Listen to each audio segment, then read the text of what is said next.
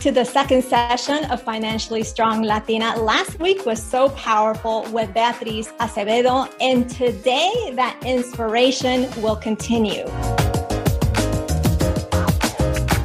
Yes, you are here. Bienvenida to the Her Dinero Matters podcast, a mixed language podcast hosted by me, Jen Hemphill, to help you become the reign of your money and love your dinero more. If you are needing some inspiration and encouragement at this very moment, you have come to the right place. Gracias por compartir este tiempo conmigo. Now let's jump in to today's dose of money confidence.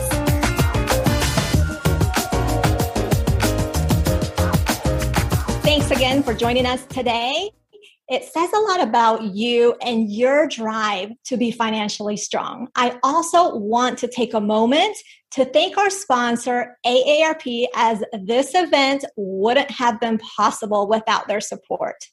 Welcome back, Veronica Segovia Bedon, our trusted and lovely MC. I am excited for today. Aren't you, Veronica? Yes, I'm so happy to be here. Thank you so much for the opportunity. I'm really excited that AARP is able to sponsor this and make this content available to Latinas nationwide for free. So excited to get on with the show.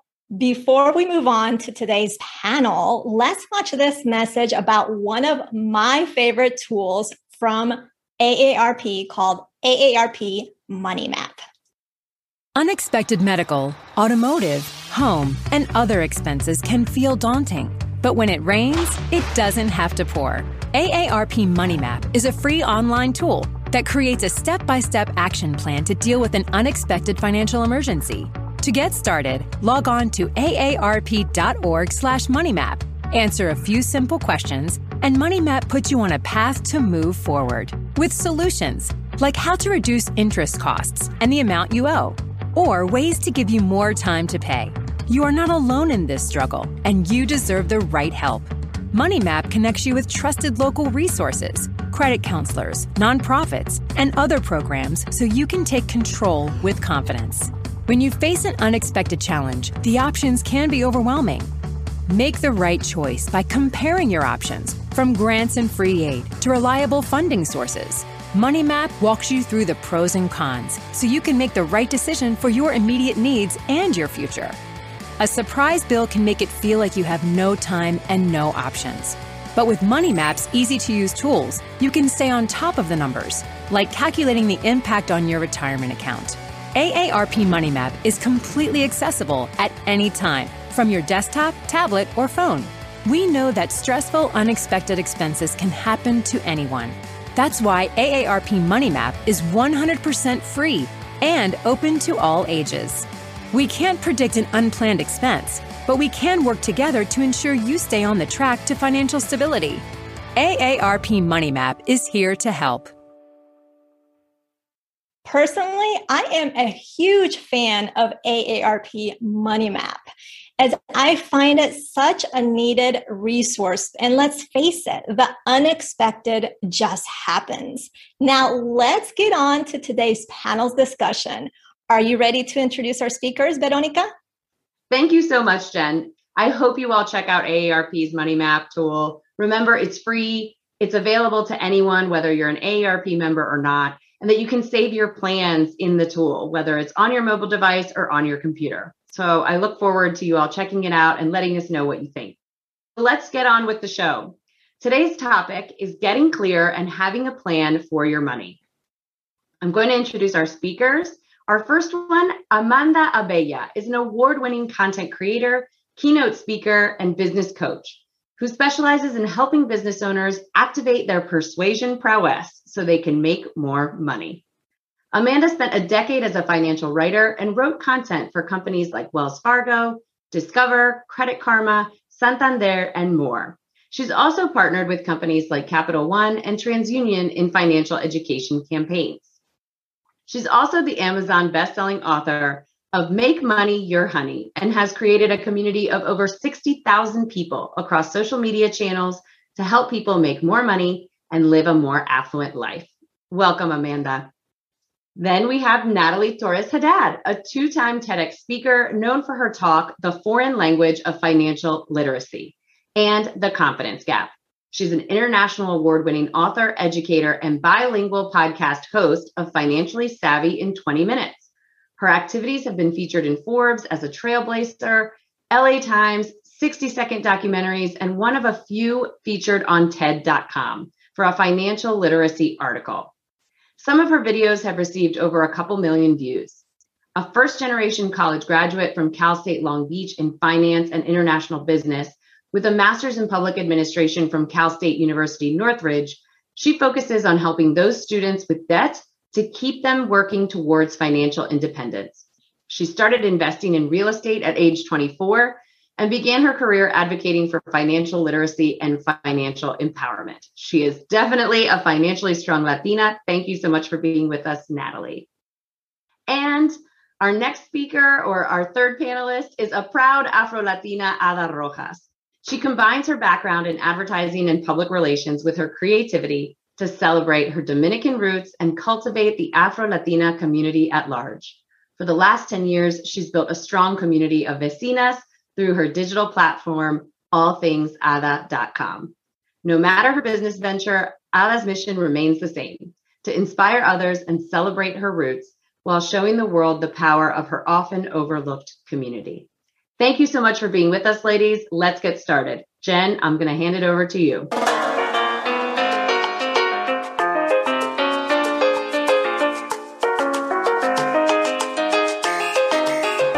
Bienvenidas. I'm so excited to have you ladies, Amanda, Natalie, Ada. It's such a thrill just to have you here, to have this important discussion on dinero. So welcome to Financially Strong Latina.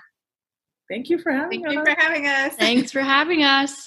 We're going to start with your story. So Ada, let's start with you and tell us about your financial journey as a Latina and maybe the main lesson that you have learned along the way. So I come from a single family home of 6. I'm a first generation Dominican American and also a first generation grad. So I'm experiencing a lot of firsts in my family. And also I sort of like the first person to really try to get a hold of their, money situation and really learn the game and how everything works. And I've been heavily focusing on my financial journey specifically this year because I want to become a homeowner. So I've been blogging since 2009 and I've always shared all aspects of my life. But in the last year, I've really been focusing on sharing more of my financial journey because I wish that there's a lot of things that I'm learning that as soon as I get this information from the experts like you guys, I'm like, I wish I knew this sooner. And the girls that follow me are here to get more information about what I'm putting in my hair, this lipstick. Well, maybe let me give them this tidbit too about their credit or about saving or about budgeting or about stocks too. And so it's something that I'm starting to become really passionate about because it's so life-changing. And it's such an honor to be able to amplify your work and your voices to my community so that hopefully the incredible things that I'm learning, they can learn too. And then we can all grow together and all get our money right together. I love that. And I love that you're doing that because you are joining us you're not in the personal finance space, but you're on this journey to buy a home and you're taking your community on that ride. And I really thank you for doing that because you're going above and beyond. You're serving your audience, but you're saying, hey, I'm going through this journey, go along with me and let's learn together. So I appreciate that, Ada. Now, Amanda, let's go to you. Tell us about your journey as a Latina and maybe the main lesson you learned. Yeah, so I'm Cuban American. My parents were born in Cuba. My grandparents came over. My parents were kids and they basically fled communism is what they did. So they'll be like, we're political refugees. And I grew up in Miami, which is a community of political refugees. Now we have people from all over the world. I mean, we have Dominicans, Venezuelans, Colombians, everybody is in Miami. But when I was growing up, it was more predominantly Cuban. And I think the biggest lesson for me was I remember my parents saying things when I was a kid, like, listen, in the United States, you can get whatever you want and you can be prosperous and you can build wealth and really create something for yourself, but you're not getting anything for free. They don't even give you healthcare for free in this country. So get ready to work. I remember that. And I feel like that's given me a lot of push and a lot of grit. Whenever I do a lot of interviews, because I've been blogging about money since 2010. And in the last 3 years or so, I've definitely been working a lot more with entrepreneurs.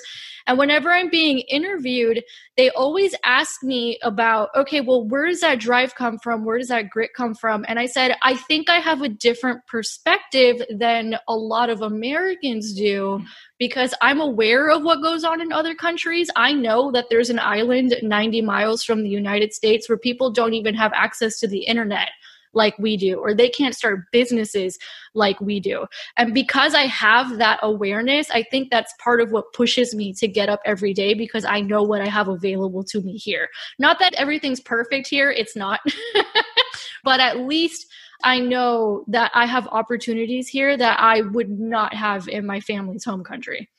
And I want to expand on that at a moment, because this is a big reason why I'm doing Financially Strong Latina. But before I expand and go on that tangent, Natalie, tell us about you, your financial journey as a Latina, and the main lesson. I mean, so similar to many Latinas, we have our stories start from our parents, right? Sometimes it's the traumatic things that they encounter as well. I am an immigrant refugee from El Salvador, so majority of my family fled during the Civil War. We came to this country with a scarcity mindset, and I am a first-generation college grad as well, and I am the first in my family to buy property. My first rental property, I was 24 when I bought it, bought and sold several after. I've been in the finance field for 20 years now. My degrees are in finance and international business. Back then, all my classes were predominantly all male, and let alone there was hardly any women, let alone there was hardly any people of color. And being from El Salvador, Central America, it's even a smaller group, you could say, from Los Angeles area. And I started to learn the difference of how people talk about money, how people talk about investing. And when you are surrounded by mostly men, that's something that I saw the difference in the need of being able to bring that back to my community. So in 2007, I started with Financially Savvy Latina, and eventually it became my first book, which was Financially Savvy in 20 Minutes. And it was really talking about all the students that I had incurred. I had about $40,000 in debt after grad school, and having to deal with that shame and not being able to have the financial help that most students might have, having to learn how to get out of debt and to publicly say, I'm dealing with depression. I unfortunately dealt with a lot of it, that I was in an acute psychiatric hospital for a couple of days. I had my own business at the time, a nonprofit as well, and working full time. So being able to have employees under you, all these things that come about of like being a first time anything, put a lot of pressure. But luckily, with years after help and all that came about, not just therapy, but talking about mental health, it really just allowed me to understand that our Latino community, Latinas in particular, need to talk about money, invest in money, and learn how to learn from our mistakes. That way they don't repeat the same things that we deal with, especially when it becomes a traumatic generational view. And I lived in other countries as well during college, and I saw the difference between what we have here as opposed to there. So I think that's one thing that I love, being able to share those stories and say we can do better. And what we can do is not only create that generational wealth, but understand that we could teach our parents. And all my content is bilingual for that reason, because Spanish is my first language, and being able to have that conversation with your tia, with your abuela, is so important. So proud to be a part of an event like this. This is incredible. This is fantastic. And I wanted to expand that tangent because Amanda brought it up. She said something. I'm like, yes. This is one of the reasons why I'm doing that. Is you each, of course, as humans, we have different experiences. But as Latinos, we may be recent immigrants. We may be first gen, second gen, or me, which I'm just nominally, my dad's un gringo. I was born in Colombia. But that impacts our experience, our financial journey. If we're moving or immigrating to the country, how we see money based on the experiences we had in our native country, right? So I wanted to bring this because as Latinos, we can't approach finances the same to all Latinos in the same way because we're all different. And so I wanted to bring these different voices like you see here with us today, Natalie, Amanda, Ada, because they had these rich experiences that you each can learn from. So I cannot wait to continue this conversation. So I'm going to move on. Since this is called Financially Strong Latina, what does it mean to be financially strong? Let's take it with you, Amanda. For me, honestly, it's knowing that I can make money no matter what. I think I started as a financial writer. That was my first business. I did that for 8 years. And it was great because it gave me a really foundational understanding of budgeting and credit and investing and those sorts of things. But I still always found myself kind of stuck. and always just a little bit behind. And the light bulb moment went off that was like, you need to learn how to make money. Not just go get a job, but make money. So that's began more of my journey into entrepreneurship. A lot of what I talk about now is my journey from freelancer to CEO and how different that has been. And I will say that making that shift and waking up in the morning, like I'm about to make 2 massive investments in my business right now that of course have me a little bit nervous, as it would have anybody nervous, but I know that I have a skill set that I can always fall back on. So I'm like, if I need money, I know how to get it. And that confidence in your voice is something we all need to have. And for you listening, continue watching the next session, because this is what you need. Confidence will take you so far. Thank you for sharing, Amanda. Now, Ada, how about you? What does financially strong mean to you? Being financially strong to me means just owning my wealth and owning just my money. I know how to make money. I'm really good at it. I've always been really good at it. But I just noticed, as especially becoming a full-time entrepreneur, that I wasn't necessarily always good at holding on to my money, making my money work for me.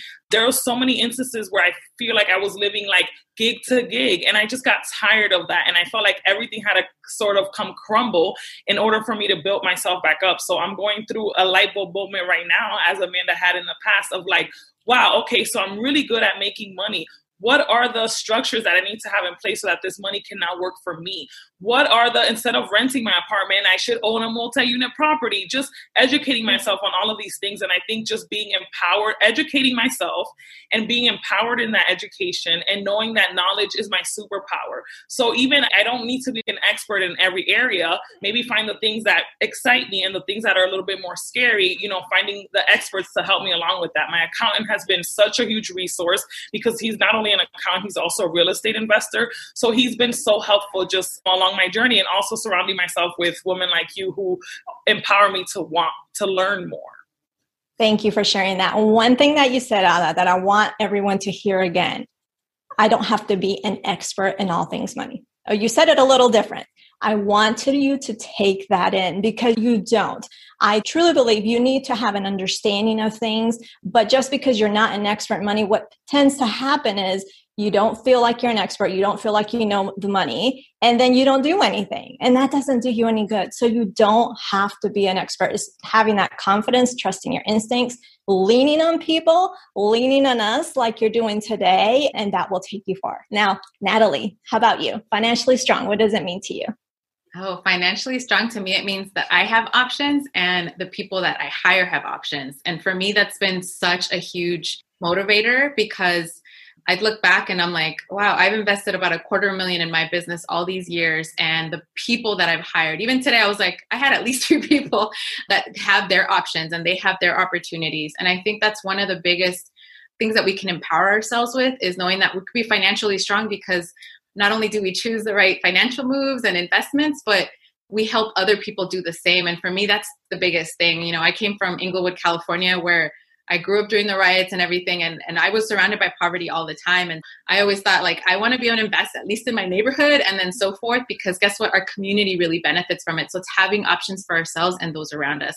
And I look back and it's been a beautiful journey. Not easy, definitely not easy. But I think that's the beauty and the hard things about owning your business and doing what you do. But having the money options is huge. I'd rather have money problems than broke problems. And when I hear people say the more money, more problem, like, you definitely don't have money then, because I always welcome those problems with more money than being broke and waiting for it to fall on my lap. Because as Latinas, we usually get paid less, and understanding that we not only deserve it, but need to demand it as well. And bringing that forth allows us to not only create more wealth, but guess what? Create wealth for everybody else. That's what that financially strong means for me. Love it. Options, giving you options. Love it. Now, in last session, I got to speak with Beatriz Acevedo, who is a powerhouse. And we discussed how, as Latinos, as a community, we lack savings, but also in our culture, we tend to have that gratitude. Well, ¿para qué necesitamos más si ya lo tenemos acá? You know, we have a roof over our head, we have food. Why do we need more? So I'm curious what your thoughts are. How can we help the person that is with us today, or other Latinos, or help the person's family that they're wanting to help their family to really shift our mindset that it's okay to have more money? Los ricos no son nada malos. they're rich, they're not bad people. So how do we help them shift that mindset? Do you want to share with us, Natalie? Yeah, it really sat with me when you were just saying that, because for me, a lot of people say, you look really confident when you talk about money, and because that's your field. I'm like, I still have the same insecurities everyone else does, if not maybe more, because when you have people rely on you, you just have that added on pressure. But what I've learned from my mentors, from amazing bosses, and really the women that I surround myself that are amazing business owners too, is not only asking for what you're worth, but understanding that you really built your credibility, you built the experience, the education, everything that comes with it. And it comes with time. And I used to not speak up about like, oh, this is what I did, because I was told not to brag. And now I tell people, brag as much as you can, because in a proper way, right? Because that's how people know what you've done. And I had incredible mentors. They would always tell me, usually all men, and be like, you need to tell us when you accomplished this, because how are we supposed to know you did that? Or if someone isn't your cheerleader or your ally, it's always going to be you rooting for yourself. And usually if you're the only female in your space, which I usually am, and a person of color, I have to do that for myself. So confidence is never always there, but it comes with that space of it. And I think it really resonates to know that we can do that for other people and cheer them on, as well as hopefully they would cheer us on as well. Absolutely. I know I struggled with that, especially when I became a business owner. Well, I'm comfortable. Why do I really need to do more or make more money? Or also, like you mentioned, sharing those wins. I struggle with that too, but we also need to understand that people want to celebrate with us. They are looking for some inspiration, and us sharing our wins is not bragging. It's like you said, do it.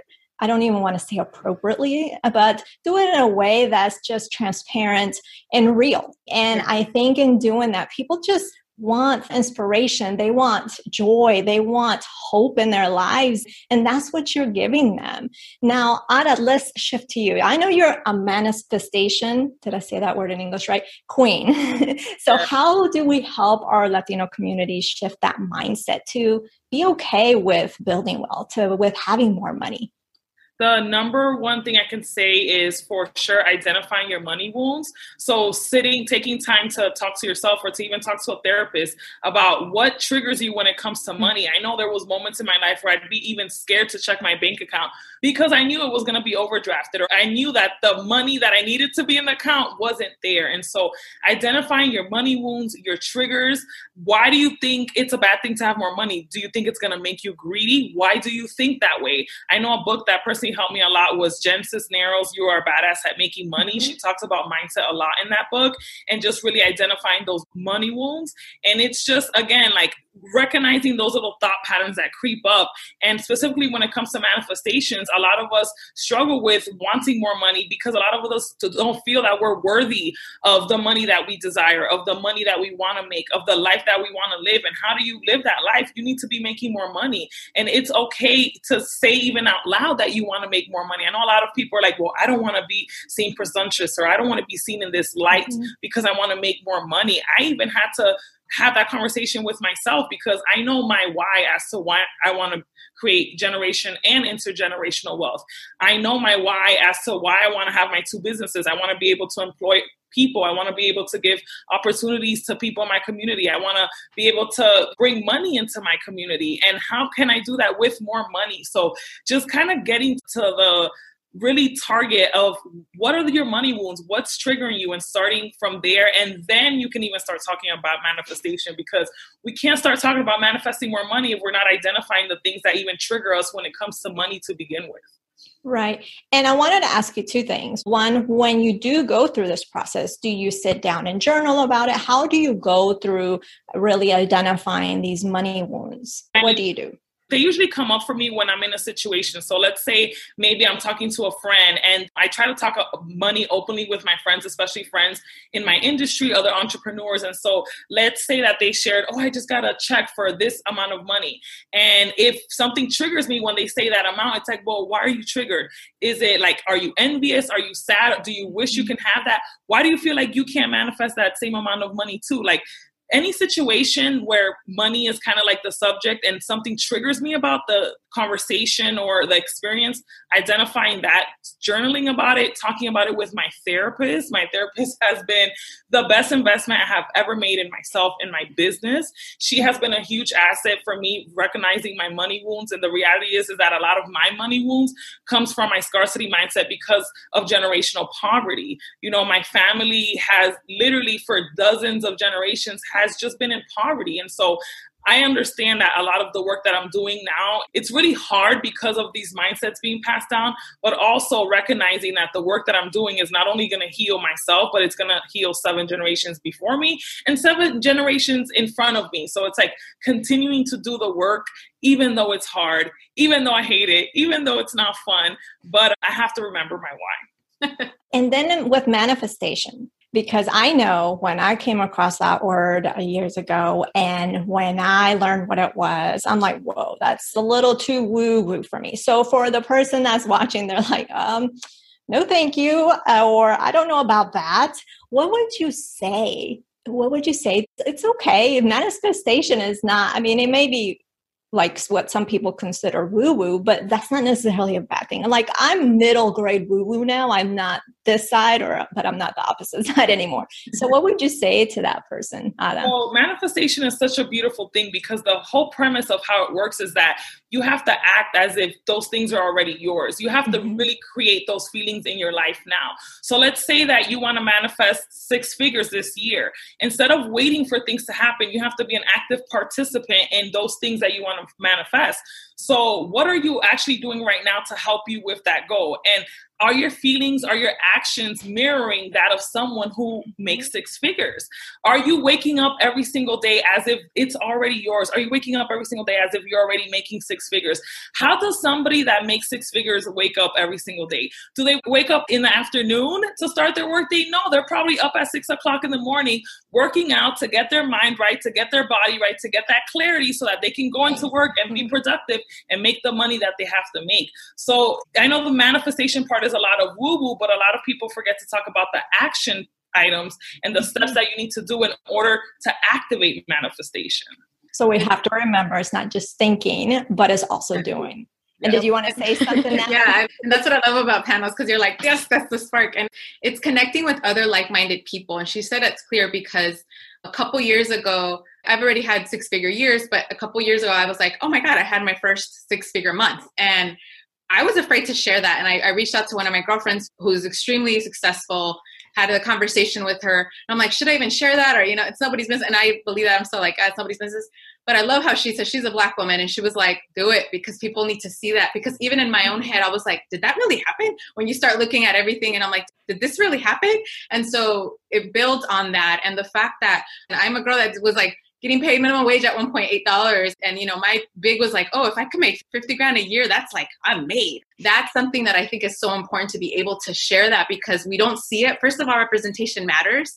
For me, growing up, I never saw women, and the very few definitely weren't Latina, definitely weren't just brown people, period. So I think it's so important to be able to reflect ourselves and say, you know what, I'm going to share something extremely vulnerable, but I know it's going to resonate with someone that needs to hear. And for me, the reason why I reached out to her, because she had done it too prior, and we were good friends. And I said, did you have backlash? Were you afraid of that? Because there's always tons of haters come, and I had some for sure. But you know what? It was totally worth it. And she said the same thing. It's going to be worth it. It's that one person that needs to hear it, because I would have loved to heard that back then. Absolutely. Right, thank you. Absolutely. Amanda. I'm trying to get to 7 figures now, and I literally just hired a trainer and started waking up at 5:30 in the morning because I asked myself the same question. I was like, how would someone who's making $1 million a year act? And I'm like, they'd hire this person, they'd outsource this, they'd hire a trainer, they'd be up at 5:30 in the morning. So literally the last 2 weeks, that's been my life. So I'm glad that you brought that up. Don't you feel good? Don't you feel Yeah. Good? Yeah. It's already in it. It's already yours. Yeah, it's already here, you know? And I want to echo what these 2 amazing women have said. And I also kind of woo, but I'm like woo grounded. And basically what that means is I'm super practical. So for me, what helped me get over at first, initially, what helped me get over the whole, oh, I'm just okay, is that life costs money, period. And the things that I want to do are expensive. So I need to figure out how to pay for them. And to interrupt you, Dominicans say, a mí me gusta lo bueno, so hay que trabajar. Like, I like. Yeah, Cubans say the same thing. Cuba say the same thing. A mí me gusta lo bueno. Yeah. So I think that was a part of it. But also I had this like really interesting experience where back when I was still struggling with making money, I was really good at managing it, but I wasn't good at earning it. I woke up one morning and I was having a lot of complications from like an orthodontic procedure I was getting done. And I basically needed oral surgery within 24 hours. And I remember that moment where like I didn't have enough money in the emergency fund, even though I was really good at managing money, but I wasn't good at making it. So the fund wasn't very fat, let's put it that way. And I had to go on a credit card and I was freaking out and there was so much shame. And a few years after that, I ended up needing another oral surgery done. And it was a completely different experience because at that point I was like, wait a minute, I just paid for this thing cash. I'm not worried about it. There's more money coming in. And I think sometimes people don't think about that even just like these practical life situations, I would rather have money.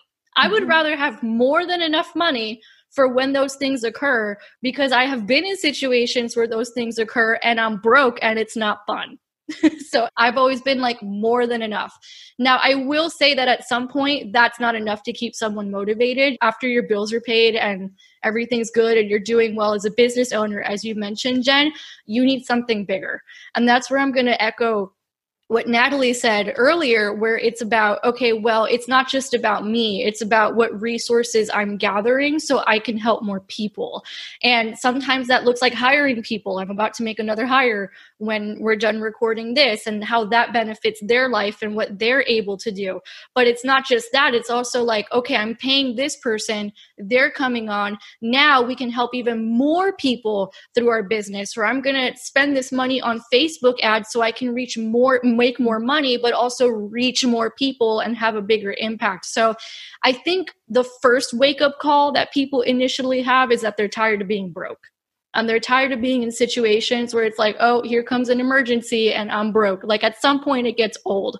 So I think that's the first wake-up call. But then beyond that, there needs to be some sort of a purpose. There needs to be something bigger. There needs to be some sort of a vision. The why that gets you out of bed and working hard. Absolutely. And with the why, we need to be super specific. So it's not like, because of my kids. Okay, that's fantastic. I'm glad you love your kids. But what about your kids? What about getting out of that debt, that credit card debt? What does that mean? So you need to dig deeper as to what that why is. It may be, well, if I pay that credit card debt off, I'll get to take 2 trips a year. I'm making things up. But it may be in getting more specific, as you get more specific with your why. And there's that saying of the why that makes you cry. That's when you nailed it, right? That's when you really nailed what that why is. So I'm glad you brought that up. Now that we've spoken about mindset, I want to talk about financial clarity, essentially knowing the money that's coming in, knowing the money that's going out, and what you want to gain. So we talked a little bit about what do we want to achieve with our finances?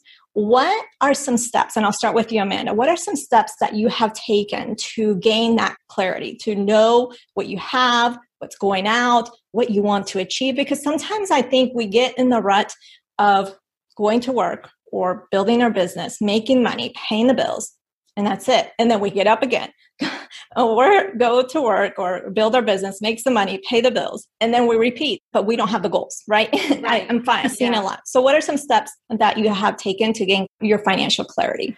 It's so interesting that you asked me this question, because I feel like I have to re-review this every couple of years as things change. So caveat, it will change. It's all good. Yeah. So I think it still goes back to that why, right? So you mentioned traveling. I think for me, a really big one that, number one, caused me to make some changes in my personal finances, but also major changes in my business and how I make money, is the fact that on the other side of this pandemic, I plan on purchasing lots of plane tickets and gallivanting all over the world. And I still need money coming in while that is going on. That's a very clear vision. At the time that I created that a few years ago, I didn't know how I was supposed to make this happen. I just knew that that was the vision. And then the steps started presenting themselves. And it's very interesting because I've worked with a lot of financial experts in my business to help them with their business structures and sales. And it's so interesting how every single one of them asks their clients what that why is, or what is it that actually matters to them. And I think sometimes we have a hard time answering this for ourselves because we've never really been given permission to express it. And the thing is that that's what holds the key to everything, including how you're going to manage your money. Yes, because you have to have that broad scope of you as to, okay, why am I doing this? And it's that motivator, right? It's that motivator that pushes you forward. Love that. How about you, Natalie? So what are some steps that you've taken to get some financial clarity? For me, I like to think I'm an optimist, and most people say I'm very optimistic, but I also, are. I am by far the biggest pessimist. Like, I think of the worst case scenario. And the reason why for me, I think it's helpful is because that's kind of the frugal thinking, you can say, but it's one, I started investing right before the market crashed in 2007 and 8. And I saw what that did for me personally. That's part of the depression, part of all the other things I was dealing with. I thought I was going to lose my home and property, like other seasoned people that were like 3 times my age. And that was in my early 20s. I wasn't married then. And, you didn't have all these added on responsibilities. And so the fact that I remember how difficult that was, I think about, what do I need now to never be in that position again? And so the emergency fund always is a must. There's certain things about how I plan my year. And we've been talking about pivoting too, especially within the type of economy that we're in.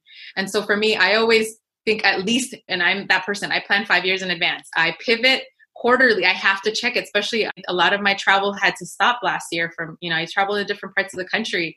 And obviously, if not everyone can go virtual. And that's something that I always think of, like, what do we need to do to implement, to pivot? I made a huge investment a couple months ago that I can't share yet, but those are things that I was already in positioning of doing, but it was like, oh, this is the trigger. I need to do it now because it's things that I had planned years in advance. So when people are looking at this thinking like, I have no money, or I'm just starting out, or I barely have anything for a business, start now, even if you feel like you're not ready, because it will come. I've invested in things that I'm like, few $1,000s here and there that did not actually work till years later. And I look back and I'm like, I saved literally, I could think of one particular investment. I was like, I saved about $150,000 because I bought it then. And things like that allow me to remind myself, oh, I've been preparing for it because someday it'll happen. And, sometimes it's, especially with depending what age you're in, but like your 20s and 30s, you want to be like, oh, I want to keep up with everyone around me. And me, I was already business savvy thinking about it. And I said, nope, if I have this, and the best advice I got from my advisor, mentor said, he's like, do in your 20s what your 30s will thank you for. Do in your 30s what your 40s will thank you. And that meant doing everything exactly the opposite of people around me. And so that's how I always think of, like, I might be the pessimist when it comes to my money. It's because I think about what's the worst case scenario and how I can make sure that I have a cushion, that I have options. And that way, in case that does happen, I'm okay, because I've been there and I've been through all that difficultness, and I don't ever want to go through that. And if I do, that's also part of the journey. So when someone's watching this thinking like they might be in backwards seat, they might be losing everything it's materialistic things, and there's things that we can do to help, but sharing our stories can help you say, you know what, you're not alone. And for me, that took me almost 8 years to publicly tell people I was going through depression. I had to go to therapy. And in our communities, they don't talk about that stuff. No, they don't. Thank you, Natalie. And Ada, how about you? What are some steps that you've taken to gain that financial clarity for yourself? For sure, the very first step that helped me the most was pivoting from a survival mindset to a thriving mindset. That alone was kind of like the catalyst for everything else. And I love this quote by Benjamin Franklin. He says, like, knowledge pays the best interest. And so starting to educate myself, whether it's just by simply reading that book, like, you're a badass at making money.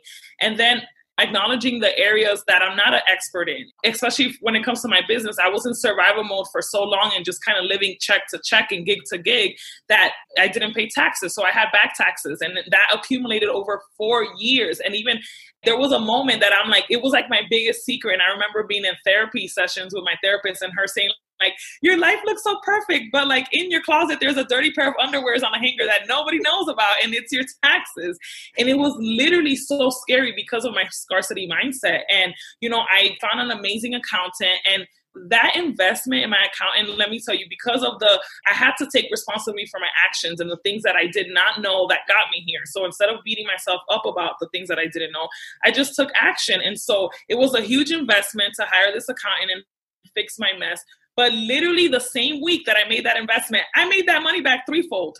And it was like, it's almost like the universe was patting me on the back, like, yes, you're in the right direction. Do what you have to do. So don't be scared to invest in knowledge, whether you're investing it in yourself so that you can learn more, or hiring that expert that has the years of experience and has the knowledge so that you can get the clarity. Because I cannot tell you how good I sleep at night now, knowing that those dirty underwear are no longer in my closet. The clarity, the peace of mind, the fact that I have a savings account. I started the beginning of 2020 with no savings account, and I ended the year with like a really nice, like 4 months of my living expenses saved up. And like just that clarity, knowing that if anything were to happen, like I got me, is priceless. Because I remember there was a time where I was almost getting evicted out of my apartment in the Bronx because I didn't have that. So do what you have to do to get the clarity, because I promise you will sleep better at night. You will be a better person because of it. Your health will be better.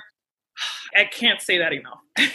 And I want to just add on to that, because I can't agree more. You mentioned the scarcity mindset, and those that are watching right now may be thinking, but I'm a positive person. I have always been this positive, happy person, goofy, making everybody laugh. But yet 10 years, and I tell this story all the time, 10 years into my marriage, and I was this money savvy person, people were looking for me for advice. And when I went and did like a deep dive in our finances, my husband was deployed, and I'm like, oh, it's time to redo the budget. We had just PCS, or we had moved to a new place. And I'm like, what in the world? 10 years and nothing had really budged in terms of our progress. And I felt all this shame. I felt this guilt because family members were asking me for advice. I had read personal finance books, yet we weren't in a bad position, but we were depleting our emergency savings all the time. We were borrowing for 401k. We hadn't made much progress in paying off debt. And that was a wake-up call. And that's when I'm like, what in the world am I doing wrong, right? I'm supposed to be smart with money, but it was the mindset. And that's when it took me on the journey of looking into my past. What are some of my money memories? What was some of my upbringing? What impacted me that I'm still repeating today? And those were the thoughts of, we can't afford it. We don't have that money. That was what had kept me stuck. And we need to really acknowledge those. We may be repeating that cycle of what we saw, what we heard, what we experienced in the past. And it is so critical. And I know I wrote about it in my book, Her Money Matters, but it's so critical to really acknowledge that so you can move forward, because that may be keeping you back.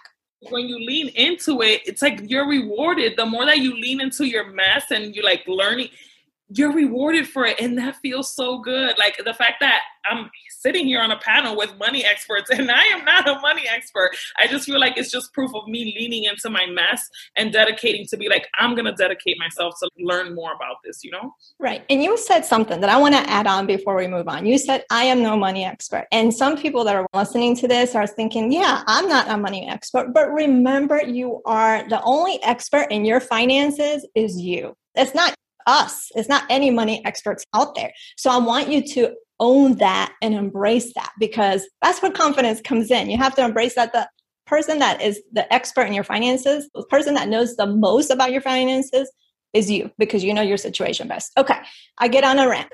Let's move on. Now, Natalie, you wrote a book, as you mentioned, called Financially Savvy in 20 Minutes. What are some quick takeaways from your book that can help someone get financial clarity? Yes, it literally is something you can read in 20 minutes for that reason, because I knew people, not only just attention span, when it comes to money, they always feel overwhelmed. So the first thing I always tell people is take 20 minutes out of your day and learn something new, learn a new term, learn how you can implement it, and learn something about your finances, right? Most people aren't financial literate. So being able to incorporate that, it's like learning a whole new language. I always say money's a foreign language if you didn't grow up around it, right? And the second thing would be get rid of that runaway spending. And what I talk about is just kind of like, we know it could be takeout, retail therapy, which is not true, right? Understanding that we all have some things that trigger us to spend more, and understanding that those little... Before we jump into today's content, keep your ears peeled for a unique reveal I'll be sharing midway through the show. It's something special just for you. few dollars can turn into thousands of dollars that you're trickling away, or you can be using those few dollars here and there that will turn into thousands of dollars. And for me, I rather show people, and especially in my book, I talk about how your money can make money for you. I think that's the best thing that we need to be taught. And the things that I put in my book were for that reason, because runaway money is the number one way to get yourself more into debt and broke. And also understanding that there's interest, right? Compounding interest. I always say it's like think about your money having babies and more babies and babies and babies. It's like, that's how I want my money to always grow and expand, because when we understand what compounding interest really is, it's not just the discipline that comes with it, but what investments we can make for ourselves. And keeping it simple, 20 minutes out of your day, you'll learn and eventually become fluent enough to feel comfortable. And like you said, kind of build that confidence as you become that money expert for yourself. Awesome. Now, Amanda, you also wrote a book, Make Money Your Honey. The same question for you. What are some of the key takeaways that you'd like someone is reading your book that would help us get financial clarity? I think there's two. The first one is start focusing on your income potential, because there's only so much you can cut out of your life, but the amount of income you can make is infinite. And I think sometimes we focus too much on the expenses side of the equation, and we don't focus enough on the making money side of the equation, which I know is what kept me stuck for many years. So I think that would be the first thing. And the second thing is personal finance is really personal, and to Ada's point about her not being a financial expert, I just want to point out everybody on this panel started a career in finance because they were a mess with money. So if you're a mess with money, look at what could happen to you. So don't use that as like a way to shame yourself or make yourself feel bad, because that's literally how we all ended up on this panel. You're in the right spot. To that point, personal finance is really personal. Money is very personal. And I don't mean, I don't talk about it, because sometimes people will be like, that's personal, I'm not going to talk about it. I don't mean that. We should definitely be talking about it and be more open about it. I'm talking more about what our values and our needs are. I think sometimes what happens in the financial space, and I know you all would agree with me on this, it's so prescriptive and it's so like one size fits all. And I remember watching Susie Orman and Dave Ramsey and all these guys, and I'm like, okay, that's great that you're telling people to invest in a 401k, but when like 70% of Latinos don't have access to a 401k, now we're talking something different, right? So it's so personal, and you have to take your situation into account, but also you have to get clear on your values and your needs, because that's different for every person. There are certain things that, yes, across the board, we should be doing this. We should be investing. We should be saving for emergencies. We should be paying our taxes. We should be paying down our consumer debt. That is true across the board. But aside from that, it's really personal, because what matters to me may not matter to you and may not matter to this next person. So if someone's trying to give advice to me and talking to me as if I'm Jennifer, that's not going to work for me, and I'm just going to want to rebel. And vice versa. I think with personal finance, because it's so personal, there is this self-reflective piece of it in terms of how do I actually want to live, or what matters to me, or what do I want to put resources behind. And I think we really have to start asking ourselves those questions. And when we're clear on that, the management of money actually gets way easier, because it doesn't feel as restrictive. Amanda, what you're saying, and we're all up on the same like-minded people. And I think that's something, it is personal, and it's still within our cultures, is still seen as this taboo subject. And for me, I make it a point to let people know this isn't a taboo subject. Let's make it something that we constantly talk about. And for me, my aha moment was years ago, sitting at brunch with my girlfriends. And I was excited because I had just come back and met with my mentor, and I was talking about money, and they all looked at me like, let's not talk about that. And then someone started talking about a lipstick. And I kid you not, every single person at the table pulled out the same lipstick, maybe in a different color. I didn't own it because I didn't know what it was. And it was like $20 for one lip gloss. And for me, I thought those $20, you could have made easily $100 in what I just told you right now. And it's something that was like, and it's that where I'm like, let's make this the conversation we have. So I no longer hear Latinas or women purely say, we don't talk about that. Or when we get together, we don't do this. And this is what's beautiful about this event is let's make it that norm. Let's talk about these things that should be fun. And for me, I get excited when I talk about money, even if it is harmful and personal and difficult. But it's that where I'm like, I want people to say, this is something we talk about almost every single day, and make it this normal thing that we talk about. It's no longer that taboo. So right on, Amanda. I totally get it. And I love that you said that, Natalie, because that's what gets me excited for everybody that has registered. I think that taboo, the idea that money's taboo, I think is shifting in our community. And that excites me like no other. I'm sure like it does you all. So thank you for bringing that up. Now, Ada, I know you shared with us that you're taking your community on a journey. Why was it important at this time of your life to publicly start talking about money? Because I just always think I want to be that voice for myself. Like if I was younger and I was following myself, would this trigger me to just change and really want to dive into this? Or like, would it trigger me to view things differently?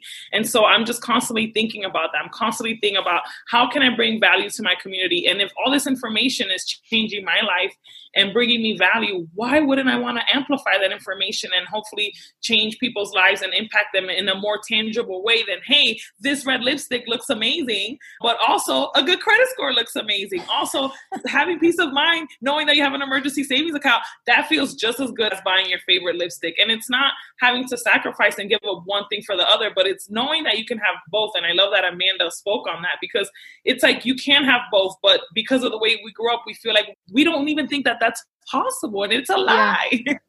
Right. Thank you for sharing that. Now, we have discussed financial strength. We've discussed mindset. We've discussed clarity. Let's talk about a little bit about planning our money, the budget, el presupuesto. You know, everybody's favorite word. That is everybody's favorite word. I know. So what are some common misconceptions that you had before you really started budgeting? Because for a long time, I thought I was budgeting, but I really was just marking off a checklist. So what are some common misconceptions that you had about budgeting, and how has that changed? So let's start with you, Amanda. I don't know if I had any misconceptions, because I just kind of dove right in at a young age when I realized I knew nothing about money and couldn't find a job. So I don't know if misconception is the right word for the beginning. I will say that now I'm at a different stage where like budgeting isn't really a thing. And let me be clear about what I mean by that. I am still putting money away into investments. I'm still saving for investment properties. I still put money away for emergency savings, but it's not so restrictive. I think when I was younger and I was still struggling to earn money, it was very like, this percentage over here, this percentage over here, this percentage over here, that percentage over there. And it was very strict. I would want to rebel, and I always felt like I just couldn't catch up and get ahead. And now it's a little bit more loose, I think, because I'm more clear in who I am and what I value. And I know for some people the checklist works, right? But for me, it's like, all right, save half your income. You could do whatever you want with the rest of it as long as you're saving and investing half. So I have the budget, but I allow myself that room to play and enjoy some of my money as well. Right. So budgeting is not a cookie cutter approach either. Nope. So I want to make sure that that is clear. And Amanda hit on something that she budgets. She's got a budget, but is more loose. And you have access to a training, a bonus training, especially if you signed up early, that I talk about pre-budgeting steps, and I also talk about stages, because I know there's a lot of people that say, I don't have a budget, the anti-budget. But the reality is they do, because they just systematized it. So I don't want you to, for those listening, I don't want you to hear, well, I can be an anti-budget. You can, but you have to do some work and some implementation and systematize your money to be able to do that. Now, okay. I think it's also to the point that I was doing before, that it's super personalized. Exactly. Right? Like Absolutely. the 60-30-20 may not work for you. Maybe zero-sum budget works for you. Or maybe you do what I do, which is like, here's your goal every month. You could do whatever you want with the rest of it and have some fun. You know, I think it's also a personality thing. Some people need way more structure. Me, I tend to rebel against it. So knowing that about myself, I have to kind of put that bumper in place so I know I'm actually going to execute and see it through. And you have to do it in a way that is sustainable, because if it's not sustainable, you're not going to do it. So now, Adam, how about you in terms of budgeting? Two things. The first one was that like, I can't have nice things because of a budget. And it's like, that's not true. You can just budget for the nice things. Like, it's not about completely like changing your life to a point that it's no fun because you're just thinking about this budget. So budgeting for my nice things, like my vacations or just a new couch that I want, whatever it is, but also knowing that I don't have to go check off the list. And it's more really about creating those habits so that they're second nature. So like every time I get paid, especially as an entrepreneur, I don't necessarily have a fixed check. So thinking about the future and how can I make sure that I'm going to be good if there's a drought period, right? But also getting into the habit of paying myself first. So like the first thing that I do with any check that I get, I pay myself first. And so it's more about creating that habit and not necessarily every time you get paid, you have to deposit $1,000 into your savings account. No, it's like really focusing on that habit because I know how I am. And then I'll beat myself up over the fact that I didn't pay myself exactly that amount that I said that I was going to make it a goal. And it's like, no, pat yourself on the back. The goal is to make a habit that you're always paying yourself and you're doing that. So shout out to you. Absolutely. How about you, Natalie? Ladies just hit on that point, but I actually had two misconceptions starting out. And I hear this often, especially when I speak to a lot of recent graduates, that I thought, and you hear it, until I make more money, I'll be able to get an accountant and be able to budget. And, like budget's kind of like the word diet, like I'll be more disciplined. The truth is, if you don't know how to manage $1, you're not going to know how to manage thousands of dollars to come after. So the misconception, I used to think, you have to have more money to be able to understand how money works and how to budget.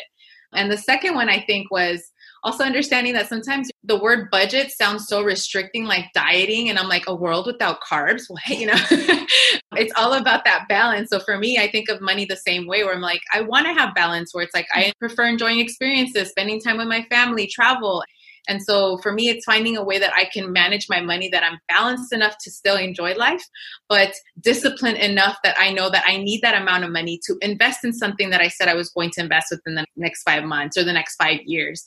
And so I think the misconception sometimes is like, you have to be militant and on being able to hit all those things. And what happens, like anything, is, you'll binge and be like, no. Later on, I'm like, I don't want to deal with that anymore. So for me, I think that's something I had to learn and understand that those two misconceptions are not really going to help me, but understand that I listen to what my money story is. I listen to the traumas behind that. And then my experiences have helped me to make those decisions when it comes to the word budget. For me, it's just healthy habits that I'm incorporating. So when people say budgets, in my head, I'm like, those are just healthy habits I'm doing with my money. It's the same thing with our food and the way we look at life. And so for me, it's the balance that comes with it and being able to say a budget's a good thing because it just means I'm making healthier money habits. I love that. Now tell us, I'll just start with you, Natalie, in terms of budgeting in a nutshell, what does that look like for you? Because I know we already talked, this is not a cookie cutter approach. So I want to hear from each of you. What does budgeting look like for you? Yeah, well, it's changed a lot too. I'm married. So for me, it's like budgeting is no longer just about me, right? It's about my significant other. And it's also about my elder parents. It's about what I want for my future children. And budgeting really just means me taking the time at least once a month. If I could do it every week, especially, well, for your business, it's a little different, but we're talking more personal, is really keeping an eye on it. And every month, and especially during a pandemic, being able to pivot. For me lately, sometimes it feels like every month I'm pivoting on something new because my clients are pivoting, and being able to understand that it's just something that you kind of have to go with the flow, but I prepare. And for me, knowing that I have that routine, it's a date with myself. It's like my money date. It's like, I know this is when I'm going to sit down and do my budget. This is when I'm going to make sure my bills are paid. This is when I'm going to have that conversation with my husband about, hey, how about this? Or, do we have enough money for this project? We have construction going on, all these things that tend to play with our life choices, especially when it comes to our finances. And a lot of us are dealing with that generation where we're taking care of our elderly parents and also taking care of, our children. And so being able to find that balance is a consistent and ongoing thing that just, you have to do it. You have to do it consistently. Right. And I think you also need to give yourself some grace when life doesn't go according to plan and the money didn't go according to plan. You maybe went out to eat more times than you wanted to, but just give yourself the grace. Now, Amanda, you've hinted about your budgeting. So tell us in a nutshell, what does that look like for you? Yeah, I think for me, I do get a salary from my business. So listen, when you get to a stage in your business where you are cutting yourself a paycheck every 2 weeks, it's good. Because suddenly it went from so in the beginning, before I was doing that, it was inconsistent income because I was in that gig economy, that freelance economy. So for that, I would have to split it up by percentages to make sure I was doing things right. Like this percentage goes for taxes. This percentage goes for emergency savings. This percentage. Now that I'm actually getting a paycheck from my company, it's a little bit different because I could just kind of be more fixed with the numbers. So that's been a huge shift that has occurred for me over time. But it's kind of like I mentioned, I like to keep it as simple as possible. The more complicated I make it, the less likely I am to follow through. So for me, it's like I have this particular goal where I want to be able to save and invest half my income. When I say income, I mean my salary, not what's coming in from my business. I want to do that. Okay, what does that mean with how much money we need to bring in so I could pay myself more? Maybe. Or what does that mean for how I'm going to spend my money every month? So every month when I get my paycheck, it's very simple. And I do the same thing in my business because they tend to kind of align around the same time. I just sit with it. I take my money off the top, what I'm keeping, and I do it for the business and I do it for myself personally. And then I go handle everybody else.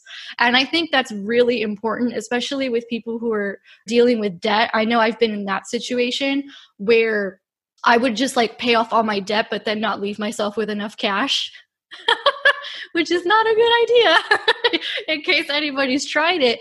And I had to really learn for myself, like, you come first. So I have a joke with my clients. I'm like, you have to pay yourself first. You have to show yourself that you are worthy of actually keeping the money that you make. Chase can wait. You have to take your money off the top first. Everybody else can wait. You'll figure it out. Absolutely. Ada, how about you? So I start off with like my long-term and short-term goals for the year, and then I kind of break them down by quarter and then by month. And then I go to my accountant with, this is what I want. Now you tell me what I need to do, because, you know, it's what I want and what I need to do are two different things. So kind of finding that middle ground between the both of us and then working backwards and going from there. And it's just been so helpful because having a game plan for so long, I operated without a game plan and I was making it work. But again, the peace of mind when you have an actual game plan and when you go off course, you know that you can come right back because there's an actual plan. It's so worth it. So having that incredible expert to help me, but also as I empower myself to be the expert of my own finances, as you guys have taught me today, has been really helpful. Love it. Now, this year with the pandemic, we know it has disproportionately affected our Latino community. So what are some tips, some words of encouragement that you have for those watching right now and learning from you that maybe have been the ones that have been struggling financially? How about you, Amanda? Let's start with you. Yeah, so it's really interesting because this current crisis that we're going through, I think I approached it a little bit differently because I went through the previous crisis in 2008, 2009, 2010. And I was basically looking at it with 2020 vision, no pun intended, where I was like, okay, well, knowing what I know now, what would I have done back then during this crisis, right? And it became very obvious to me that the world's going through a lot of changes and it's really uncomfortable change.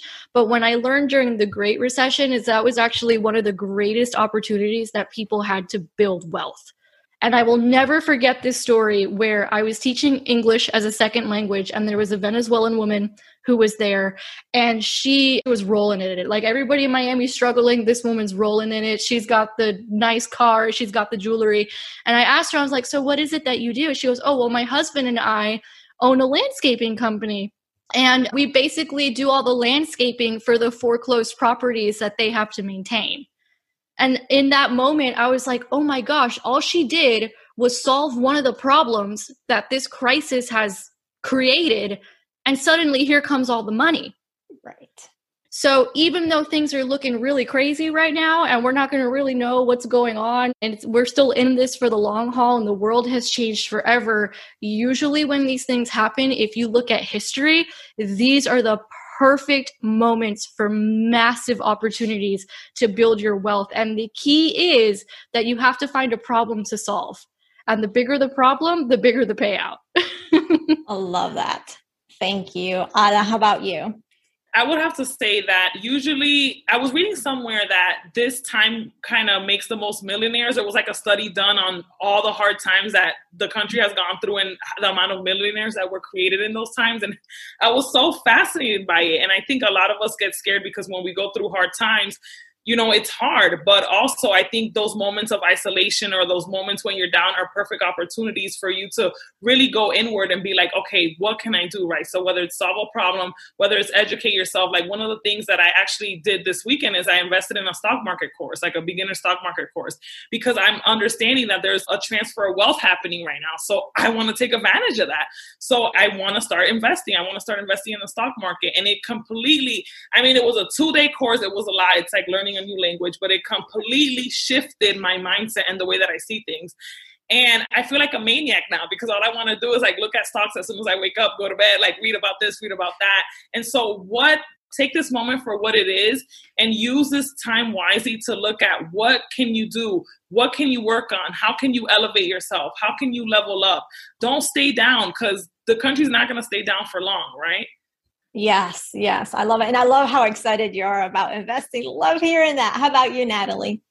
I think a similar story too with Amanda is that when you see the recession, like for me, I still remember the recession, how it affected not just myself personally, but the people around me, and that we're still not even in the grits of it yet. For me, what I learned there, which I'm applying now, and it's been a completely different experience, is I'm prepared. I'm prepared now that I wasn't then. And for me, that's what I love doing when I'm teaching and why I do this and why I've been doing it for now almost 2 decades is because I'll tell people, it's like, hey, a storm's coming. I'm going to make sure you got your rain boots, you got your backpack, and you got your umbrella and a lot of cash in that backpack. And for me, knowing that I see it coming before other people, most people don't understand that you can't actually time when the market's going to crash and all that. No one can actually be the predictor to really figure it out. But there's a lot of signs, a lot of things that happen. And less than 2 years ago, I sold an investment and people are like, you're crazy. Times are good. And I'm like, you're not paying attention to the market. I've been studying the market now for 20 years. And I'm like, it's going to turn. And this was even pre-pandemic. And we were people that are constantly talking. I talk to my mentors all the time. They're like, oh yeah, recession's going to hit. This was the pandemic. And when I sold that, I look now and I'm like, thank goodness I did. And just like Ala just said, and it's true, we make more money in times of recession, and being able to teach other people to do the same, especially within our communities, those that are watching me, obviously everyone's inclusive in this call, but for Brown and Black communities, we're the ones that usually have to deal with evictions and foreclosures. And because unfortunately, lack of management of money and predator lending. And for me, also language, right? We become translators for our family members and friends. And so we're the ones who get taken advantage. And for me now, it's been such a huge blessing to be able to do that in both languages, because I'm like, hey, I'm telling you what to look out for. And people sometimes don't want to hear like Chicken Little, but guess what? Chicken Little was right. And so for me, I don't mind having that name sometimes when people tell me, and it's because they come back and be like, thank you so much. You saved me from losing my home. You saved me from losing everything that I've worked at decades. And I think that's something the most heartfelt thing that I see is young people, they have time with them. Older people, they don't. You run out of time, that's it. What do you do? And so right now, during this time, if someone's watching this thinking, what do I do next? It's okay. This is part of your learning experience. This is something that you're connecting with people that are going to help you get through it. And ask the right people the right questions, the ones that have actually gone through it and know what they're talking about, because that's what's going to help you save you. And for me, I always say, don't worry, I'm going to get your backpack, your umbrella, and your rain boots, because when that storm comes, you're going to take cover and you'll have what you need to get past through that storm, because it all happens. It's all a cycle, and that's part of understanding the market. Yeah, I want to add to that because I also made some big changes because I was like, oh, we are overdue for a crisis. So I was going to say what Natalie just mentioned is that these things are cyclical. And to Ada's point, it's kind of like we're like, let's say it's kind of like a wave. We're like in this stage right now. And this is the stage where you can really learn. And the ones that learn here are the ones that earn on the way up. And when you start getting more accustomed to these things, kind of like Natalie said, I also made massive changes. I moved to bring down my expenses about a year before the pandemic happened because I was just like, I got a feeling. Something's coming. We are overdue. So that was one of the things, and I completely shifted my whole business model in anticipation of something's coming, we're overdue. And to Natalie's point, like you can't time it exactly, but they're cyclical. Like, every 7 to 10 years, something's going to happen. Right. So Absolutely. It's keeping that in mind and preparing and planning for it over time. And if this is the first time you're learning that, okay, the last recession is the first time I learned it. So you'll be better prepared for the next one. Absolutely. Oh my goodness. I could not have asked for better panelists. So we're going to wrap it up. I wish we had time to talk more. So I wanted to end with some parting words for the people watching right now. What are some parting words for them to be financially strong in their day-to-day finances? I know you gave a ton of tips. So let's start with you, Ada. I will say that the confidence that I have now in my business and personally really stemmed from working on my finances. And I cannot tell you guys how my life has shifted once I really dove in there and took my power back for my money, because so long money had the power over me and now I have the power over my money. So please, if you take anything from this, is that the reward that's waiting for you on the other side is even more tangible than just the money. It's not just the money, it's the confidence of you owning your money and knowing that you have the power to really manifest and create nothing. And I want that for you. So please continue to watch the rest of the events that Jen has planned for you. These spaces are so important for people like us because we don't have access to this. So please, the confidence that's waiting for you on the other side once you master your money is everything that you can imagine and some. Right. Or confidence, as I like to say, become the reina of your money. Love that. Now, Amanda, how about you? I would say one thing that's been super important for me is just being in the right environments. This is so important to your money because when you are progressing on your financial path, sometimes the people around you are not going to be very supportive about it. That is a very common thing that occurs. So making sure to proactively put yourself in communities and environments that are having positive conversations about money, that are telling you that you can do better, that are educational spaces like this. I have a free Facebook group. I'm sure the ladies here have stuff that you can follow them on. There's so many resources now available on the internet where you can intentionally put yourself in those environments, because when you're trying to fix your finances or just make it to the next level financially, that is so, so important. And I would add a little something to that. Get in spaces with people who are further ahead than you. Yes. Because if you're in spaces with people who are on your same level, you're not going to push. Everybody's going to get comfortable. Everybody's going to fall down to the average. So put yourself in spaces where people are ahead of you and you can learn from them. Beautiful. Natalie, how about you? I say it all the time and I somehow always get emotional, but you are your ancestors' wildest dreams come true. Mm-hmm. I got that message so much from my grandmas. Well, both my abuelas have passed a couple years now. And the fact that the opportunities we have right now, materialistic things come and go, but looking back at like even their stories, you know, very little education, very little opportunities. And back then women weren't making the financial decisions we're making now. Being able to buy property. I mean, 1970 was the first time a woman can buy a property on her own. And the strides that we see representation events like this, I think that's something that's really crucial. And knowing that we will make the generations to come wiser and financially stronger for that reason. I think understanding that we are our ancestors' wildest dreams. And if you have your health, you have your wealth. And I've lost a lot of loved ones, family members because of COVID. And every day I'm thankful, just another day, and you just never know. And so knowing that you are in the right position, whether you have no money in the bank or a lot of money in the bank, you can only grow from that, and understand that you'll make better decisions as you move along. And guess what? The next generation will thank you for it too. Oh my goodness. This has been so amazing. I want to thank each of you. I talk when I get excited, I talk, and it's a miracle that I didn't knock over my mic. But thank you so much for all the knowledge, all your wisdom, your leadership, the space that you take in our Latino community. I appreciate each one of you. Thank you so much.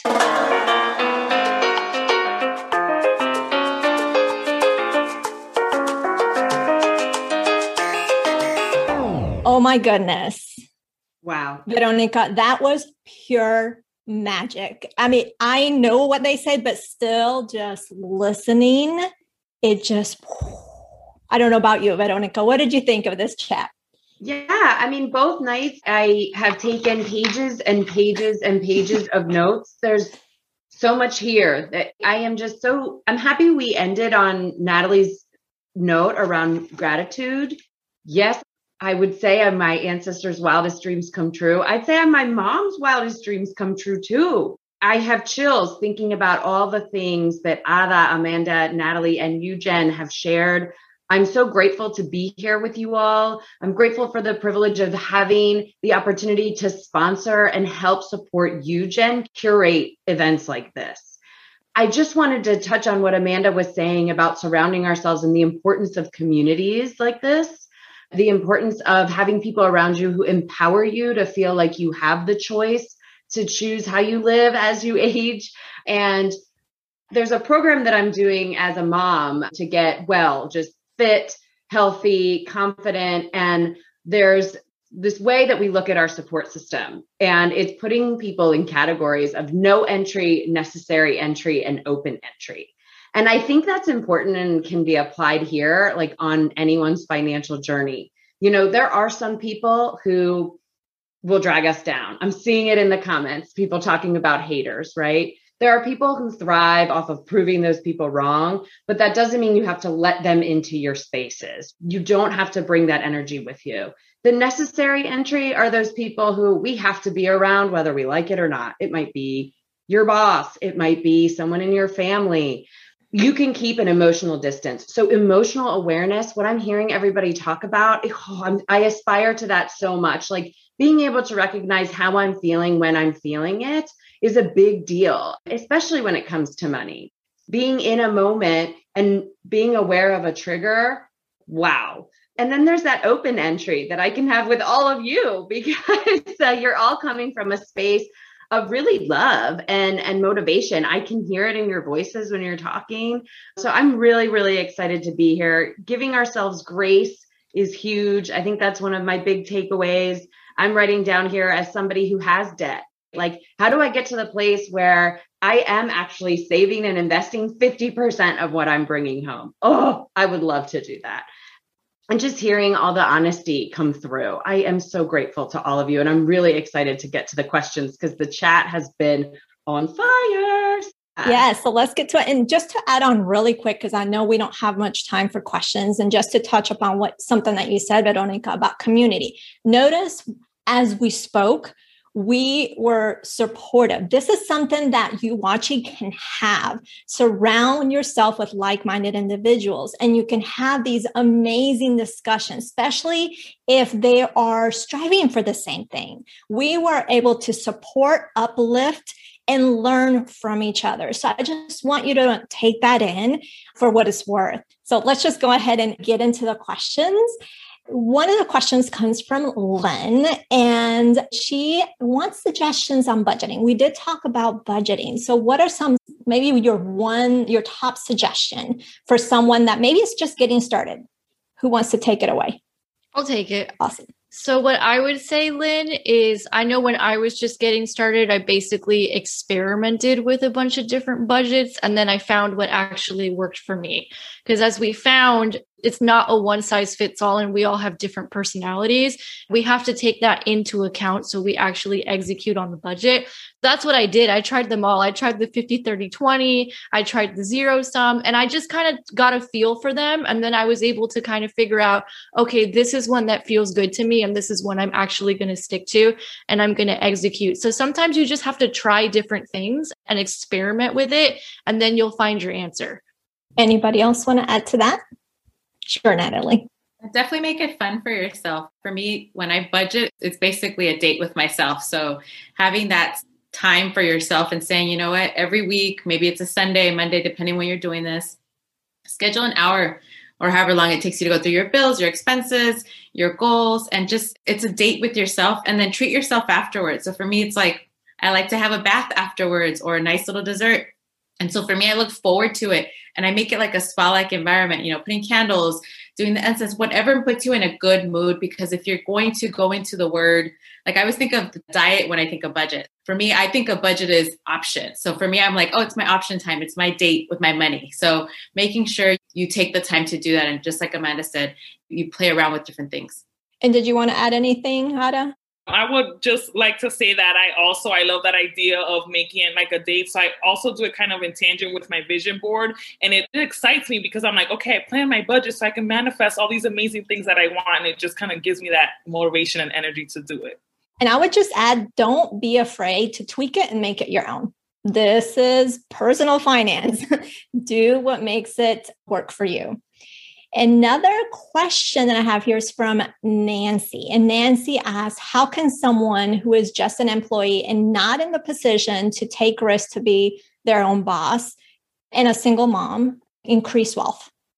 Sure, I'll start with that one. Many of us started off as employees. So having that mentality that, your paycheck is coming from somewhere else, learn how to figure out the discipline that you have. So the budgeting is going to be one area. Another is, how are you going to start investing? Look at what your debt is, right? So do you have any debt? If you don't have any debt, where can you actually start using some of that money? And as you heard earlier, I talked about runaway spending. Maybe some of these areas that you used to spend money in, you start putting it towards investment. So if you're an employee, have you contributed to your retirement account? Your employer will help you with that, right? That's something, a benefit you can use. And also talk to other people that are professionals in your field, because maybe you're not getting paid as much as you should be. So how do you negotiate that? How do you actually make as an employee, more of an asset to the company? So maybe taking on an extra class so they can pay you more. So then you can, at the end, always be at the top of your game. So there's different ways, especially as a single mom, there's groups out there that can help you with that. And being connected with Jen, this is the best way to do that. Absolutely. Anybody else? I would say as an entrepreneur, I became an entrepreneur doing things at my 9 to 5. And I feel like I learned so much about being an entrepreneur because of my 9 to 5. And so find out something that you're really good at that you can just do as a side hustle outside of work. For example, my best friend, same situation, single mom, 2 kids, and she has a 9 to 5. And I needed some help in my business. And she's very organized. And I'm like, have you heard of virtual assisting? This is something that you can make a career out of. And to make a long story short, she still has her 9 to 5. She was able to buy a house. She's closing on her house soon. And she started a new business as virtual assisting and project management. And that just came out of me just telling her, hey, you're really good at organizing. I need some help. Do you want to help me? I'll pay you. And then look what she's doing now. So it's definitely possible if you just kind of start thinking outside of the box. Love it. Amanda? Yeah, I want to add to that. I had a 9 to 5 for a while as well. And then I also wanted acknowledge the fact that someone talked about being an employee, because I think sometimes in the personal finance spaces, since we all work for ourselves and we talk about entrepreneurship and all these kinds of things, and the reality is not everybody needs to be an entrepreneur. We decided to be entrepreneurs. Not everybody needs to do it, and you can build wealth as an employee. And these women brought up great ways of doing that. But I also started as an employee, and I had to learn how to manage that money and budget that money. And I was not making very much. I was making $22,000 a year. Okay. Because when you're a recruiter during a recession, you're not making a whole lot of money. Those commission checks are not coming in when you're a recruiter during a recession. So it's learning how to manage what you have. I think Natalie mentioned that in the panel, where it's if you can't manage $1, there's no way you're going to manage thousands of dollars. So even if you are an employee, there's nothing wrong with that. I feel like sometimes people hear all the entrepreneurs and they're like, oh man, but I'm just an employee. And it's no, you should be happy about it. You're an employee. You're getting so much training on the job. You have a paycheck coming in every 2 weeks, so you don't deal with the risk that we're dealing with, for example, all the time. And then you're able to manage that money. I just wanted to acknowledge you for asking that really good question. Love it. Now I'm going to condense 2 questions because they're about the same thing in terms of finding an accountant, a business coach, therapist for new Latina business owners. Maybe do you have some great resources or tips on finding those people to help you? I would say word of mouth. Ask your peers, ask your friends. Most of the people that I work with and the service professionals came through by word of mouth. My accountant, whom I love, was referred to me by an amazing friend of mine, and he helped her when she was in a pickle. And I was like, well, if he helped you through that, I'm sure he can help me. And now I've referred him to so many people. So don't be afraid to tap into your own resources and just ask around. Referrals, for me personally, are the best, especially when they come from somebody that you trust, like someone in your circle. Anyone else? I would echo that. Referrals, referrals, referrals. And also when I brought up the point about communities, my latest employee came from a networking group, or my accountant, I met him at a conference that we all used to go to. So if you get in different environments, you'll find really good people. And I will say the SBA is such a great resource that is not used enough by small business owners and future entrepreneurs. They have a bunch of online classes right now on how to start your business plan, how to do social media marketing, and it's all free and it's all on their website. And you tap into your local SBA, get in there, connect with people, network, resources. It's free. Absolutely. Did you want to add something, Natalie? Yeah. And actually, if you're getting referrals too, look at their site, look at what they have had as reviews. So when it comes to like CPAs, therapists, I'm about not just referrals, but looking at what people are reviewing on them. So I'm looking for the best qualified person, especially if they're going to be handling your money. I will always ask, are you a CPA, right? There's different types of accountants out there that are not accountants, they're bookkeepers. So it's very different concept. And for me, it's like, I'd rather pay more knowing they're going to handle my money better. So not just the referrals, but look at the reviews and what people are saying about them too, because that's really going to add to your, especially with the therapist too. You try out different people. Your first therapist isn't the best. I've been with many different therapists, and the one I love the most is because I've been with them for many years, and it's just trying out. So same thing goes with any other profession. If you're not feeling comfortable or trustworthy with these people, then maybe you shouldn't be doing business with them. Right. No, absolutely. And trust yourself, trust your gut, trust your instincts. Now, we have more questions, but we have to wrap it up. So I'm going to ask one question and it'll be a rapid fire. Really, it's not, but we're going to make it rapid fire. And it's, if someone has $10,000 to invest, what type of investments would you recommend? So I'll take this one first. People usually ask that question because they're like, oh, where do I put this money? Because they're like, I got all this extra money. What do I do with it?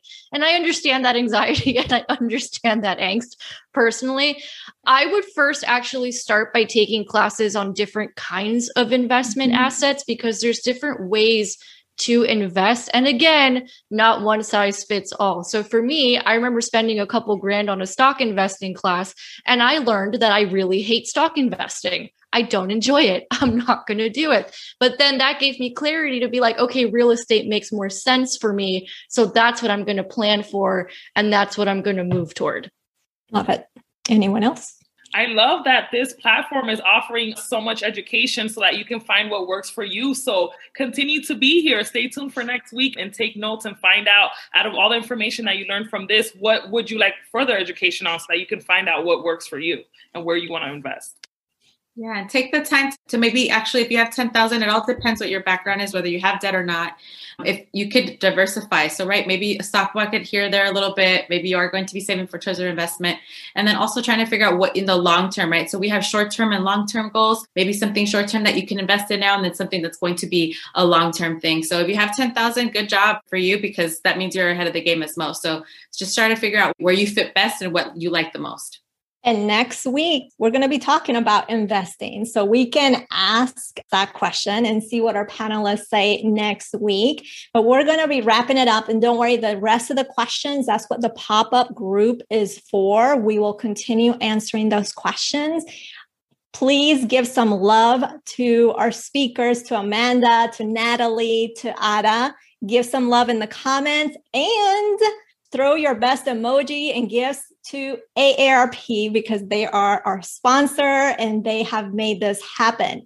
Now, before we wrap it up, I want to make sure, I want you to do something. This is not just get inspired, get excited. This is about taking some action. So I want you to identify 3 actions that you're going to take to gain clarity on your money. So again, that's identifying 3 actions that you're going to take in gaining clarity with your money. I appreciate each and every one of you for showing up today, for investing the time in you, investing the time in becoming financially strong, and being surrounded by all these amazing people that have showed up today. Veronica, did you have anything else to say for today? I just want to thank everyone. And I really, really want to thank Natalie for giving us this nugget that I wrote down, and I wanted to mention it earlier. But thinking about therapy as the greatest investment in yourself, yes, I just really love that you shared that. I will 100% agree that that's a big deal and that it is super helpful in any area of life, but especially when it comes to our money, right? Is having clarity. So I really appreciated that nugget. And I meant to give you a shout out earlier. Thanks so much to you, Jen. Thank you so much, Amanda, Ala, and Natalie for being here. And to everybody who's tuned in and stayed on and just thrown in advice as well in the chat. That chat is on fire in the group. So really, really excited. And I'm looking forward to next week and getting together with everyone again. Well, thank you so much, everyone. Que tengas una buena noche, and we'll see you next week. Ciao.